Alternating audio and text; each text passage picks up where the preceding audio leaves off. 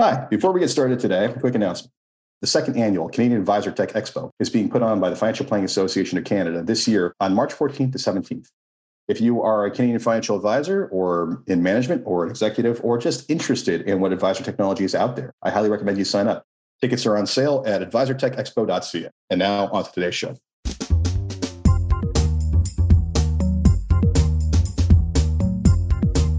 Hello and welcome to FinTech Get Packed. I'm your host, Jason Pereira. Today on the show, I have Ehsan Shariati, CEO and co-founder of FunctionLand. FunctionLand is a distributed storage platform that allows you to store data on the blockchain, but utilizing your own dedicated hardware. And with that, here's my interview with Ehsan.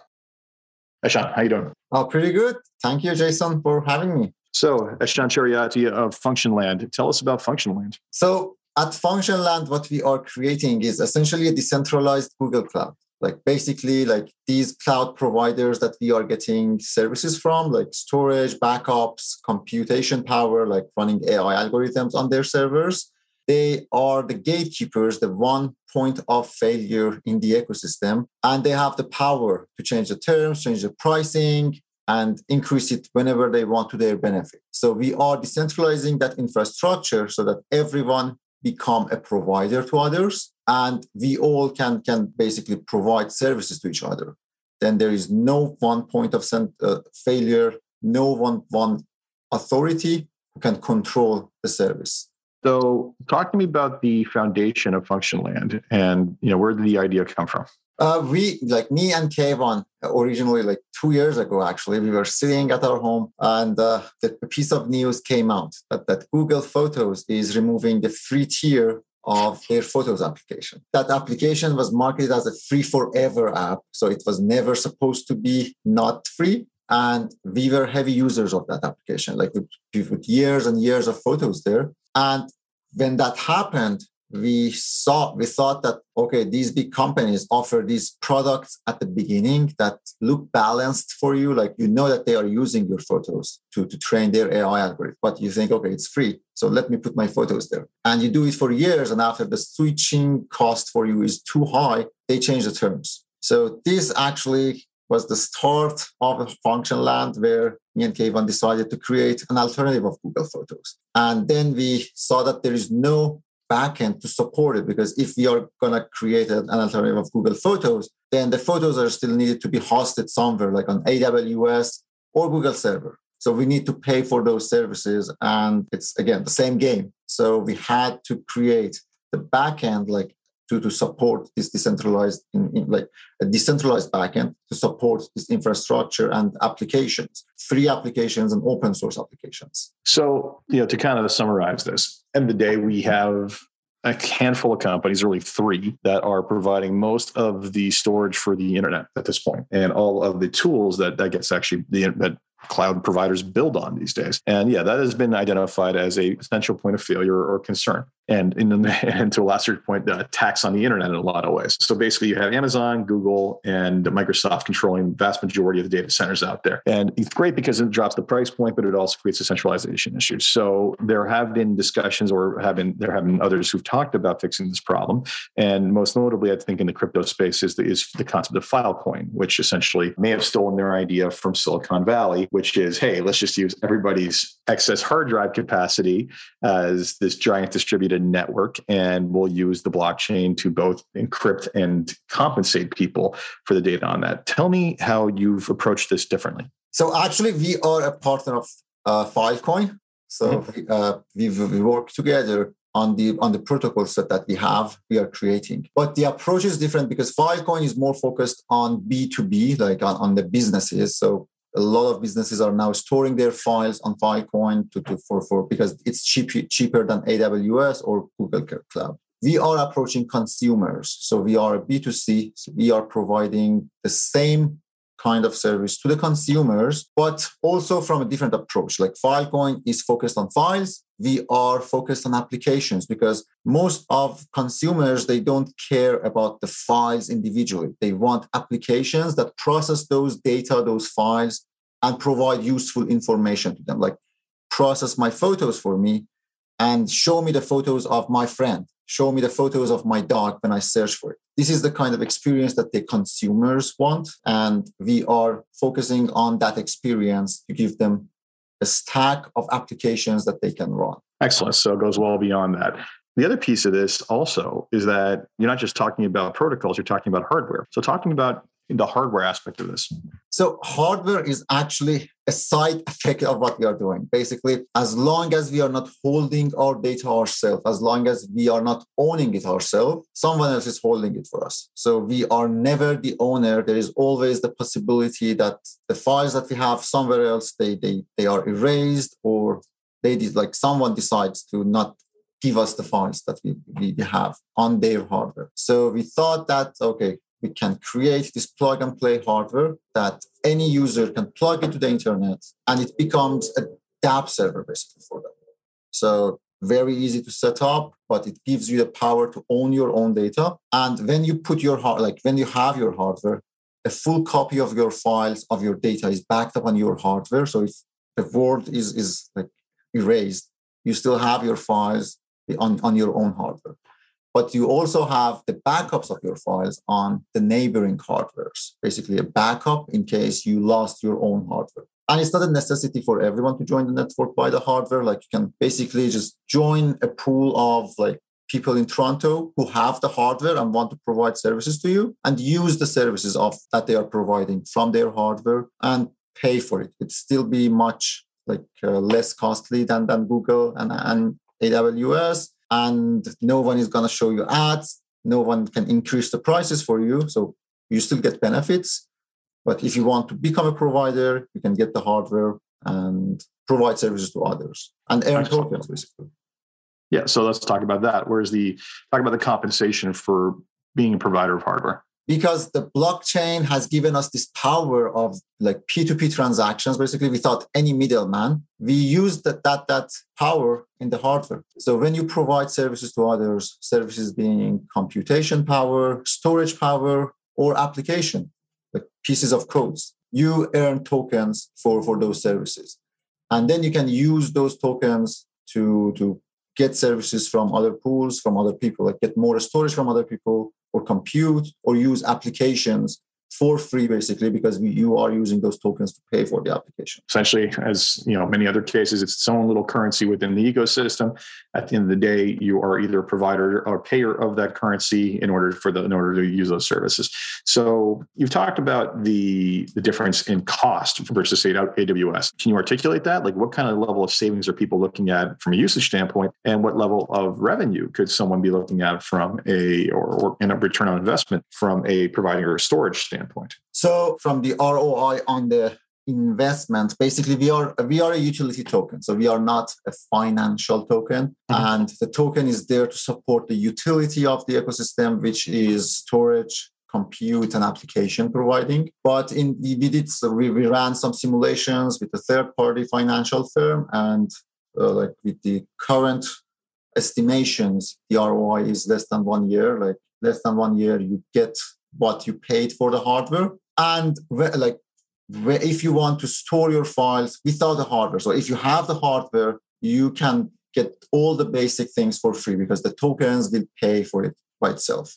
If you don't have the hardware and you want to get the services like storage, it would still come out cheaper, because a live example is Filecoin, because the providers are decentralized and the market set the pricing, not like a central authority like Google. And there is no middleman who takes a portion of that from the provider. It turns out to be a lot cheaper. Like Filecoin is now tens of times cheaper than AWS. And 10 times cheaper. Wow, that's a substantial difference. Okay. So, all right. So bottom line, we've talked about the incentives. Let's talk about the elephant in the room on everything with technology, which is security. Explain to the audience, and let's assume also here, first off, how secure is it to have my data stored on someone else's device? This could be sitting on their desktop. So it's more secure than having it on Google, actually, because your files is chunked up and stored on multiple other devices. So like you have one file, like one photo, it's going to be chunked up, encrypted, and then stored on other devices. Your file is never unencrypted in anywhere even on your own box. So it's, if someone comes to your home and steal your box, they still don't have access to your files. It's all encrypted. The only place that the file gets unencrypted is on your client, on your phone when you are watching it. And we know that it's not the case in a lot of these central providers. Like in a lot of these central like servers, an admin has access to the keys and they can go and see your data with a few clicks. And this has happened before, like a lot of news that we have seen is actually an outcome of that. But in our system, there is no central key. You are the owner of your keys and no one else can access your files or decrypt it except you. Excellent. So no one is using my files for any kind of deep learning or anything of the sort. Fair enough. So we address the security issue. Let's talk about the entire fragmentation of the data. So talk to me about how that works for the layperson to understand. Okay, so by fragmentation, can you elaborate? You mean breaking, like as you said, broken up into pieces? Oh, got it. Okay. So because in a decentralized solution, we don't, if I have a large file, let's say I have a 1 terabyte video, there might be no other one device that can support this 1 terabyte for me. So we need to chunk it up. We chunk it up in fixed chunks, like 256 kilobytes. And we then distribute these files to different boxes. We encrypt it, we chunked it, we re-encrypt it, and distribute it to other boxes. Then you have this encryption key like that is created for that specific file, and you have it. So it's basically stored on your device, on your client device. And we create that encryption key from the signature of a decentralized wallet. So basically that your decentralized wallet is responsible for keeping that key. Like if you use MetaMask, it will be MetaMask. If you use like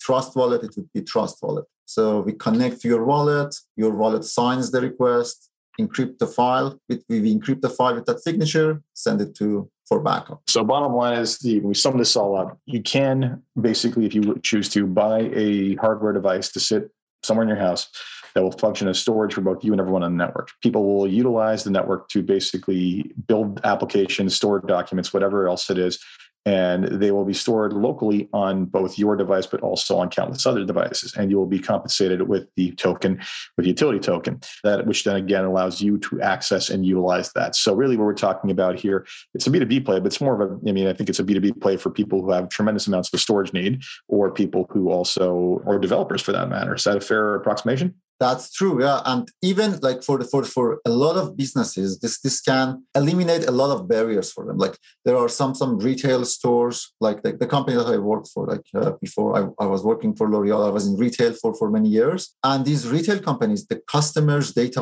are a liability for them. Like they have to be very careful for it.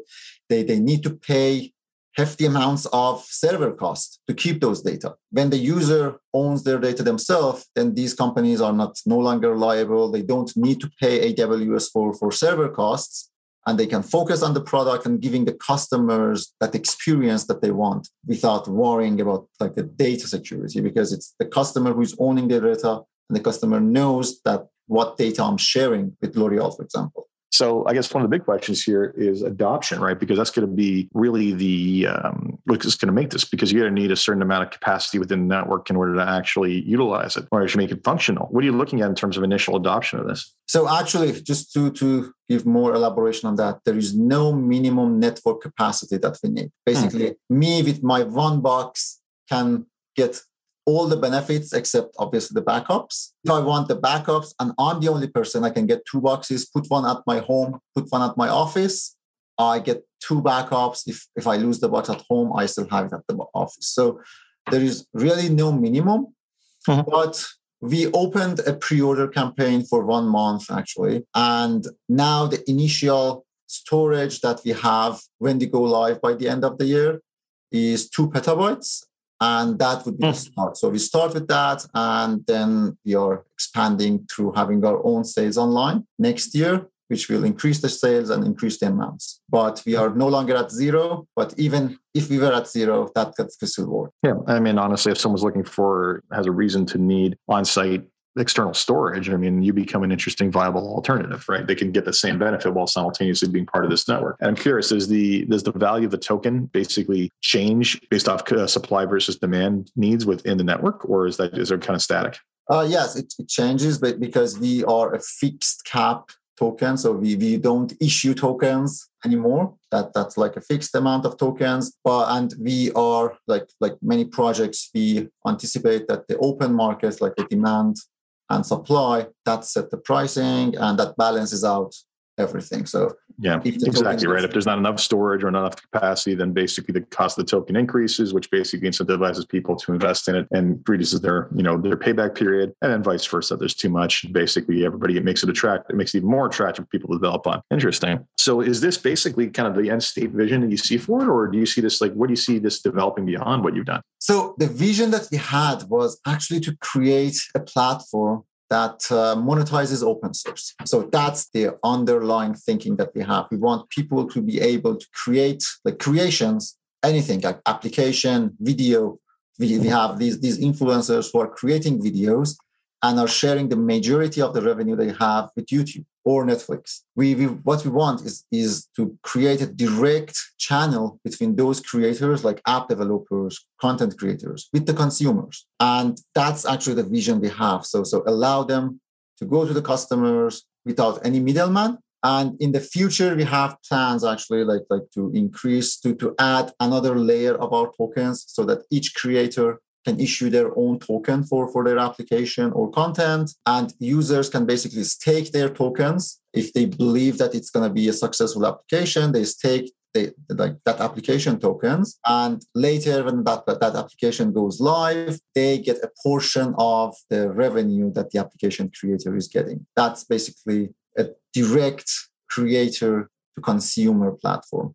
Interesting. So bottom line is you're able to support it while in its infancy before it goes live, and then simultaneously benefit from its launch. Interesting. So yes, small box sitting on someone's desk taking on AWS. I like the David versus Goliath. Look at this. So okay, before we wrap up, there's 3 questions I like to ask everybody, and the first one is basically, if you had one wish for something you could change in your company or the industry as a whole, what would it be?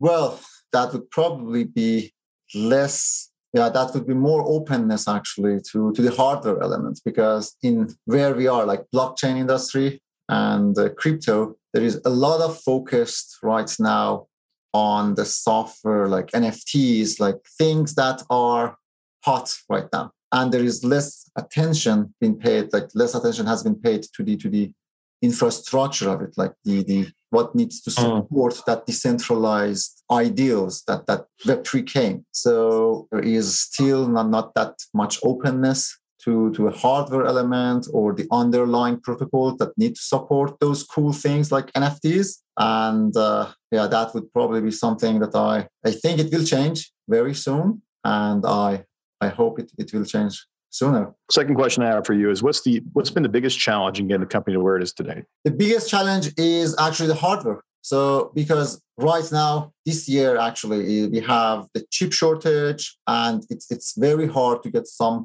parts of the hardware, like the compute module, proved to be very hard.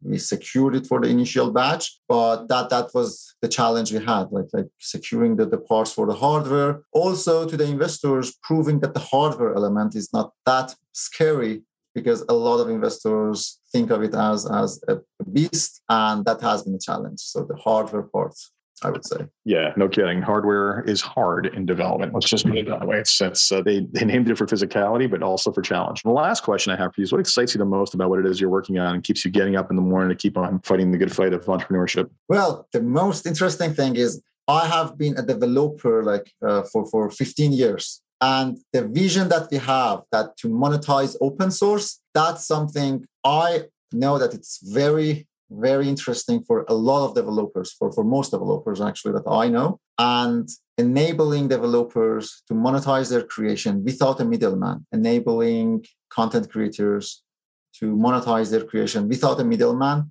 That's a challenging but interesting thing that I enjoy a lot. Like when I think about the end result of what we are creating and the world with like everyone having these boxes, providing the services to others, getting services from others without the middleman of these central servers. That's what excites me the most. Like a world without middleman, people who are creators people who are consumers, and you can essentially enter into the world of providing services to others with just one simple device. Excellent. Well, thank you very much for your time today. Very much appreciated. Thank you, Jason, for having me.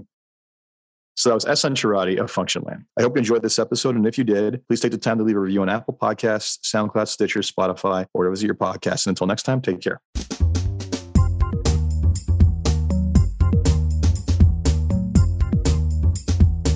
This podcast was brought to you by Woodgate Financial, an award-winning financial planning firm catering to high net worth individuals and their families. To learn more, go to woodgate.com.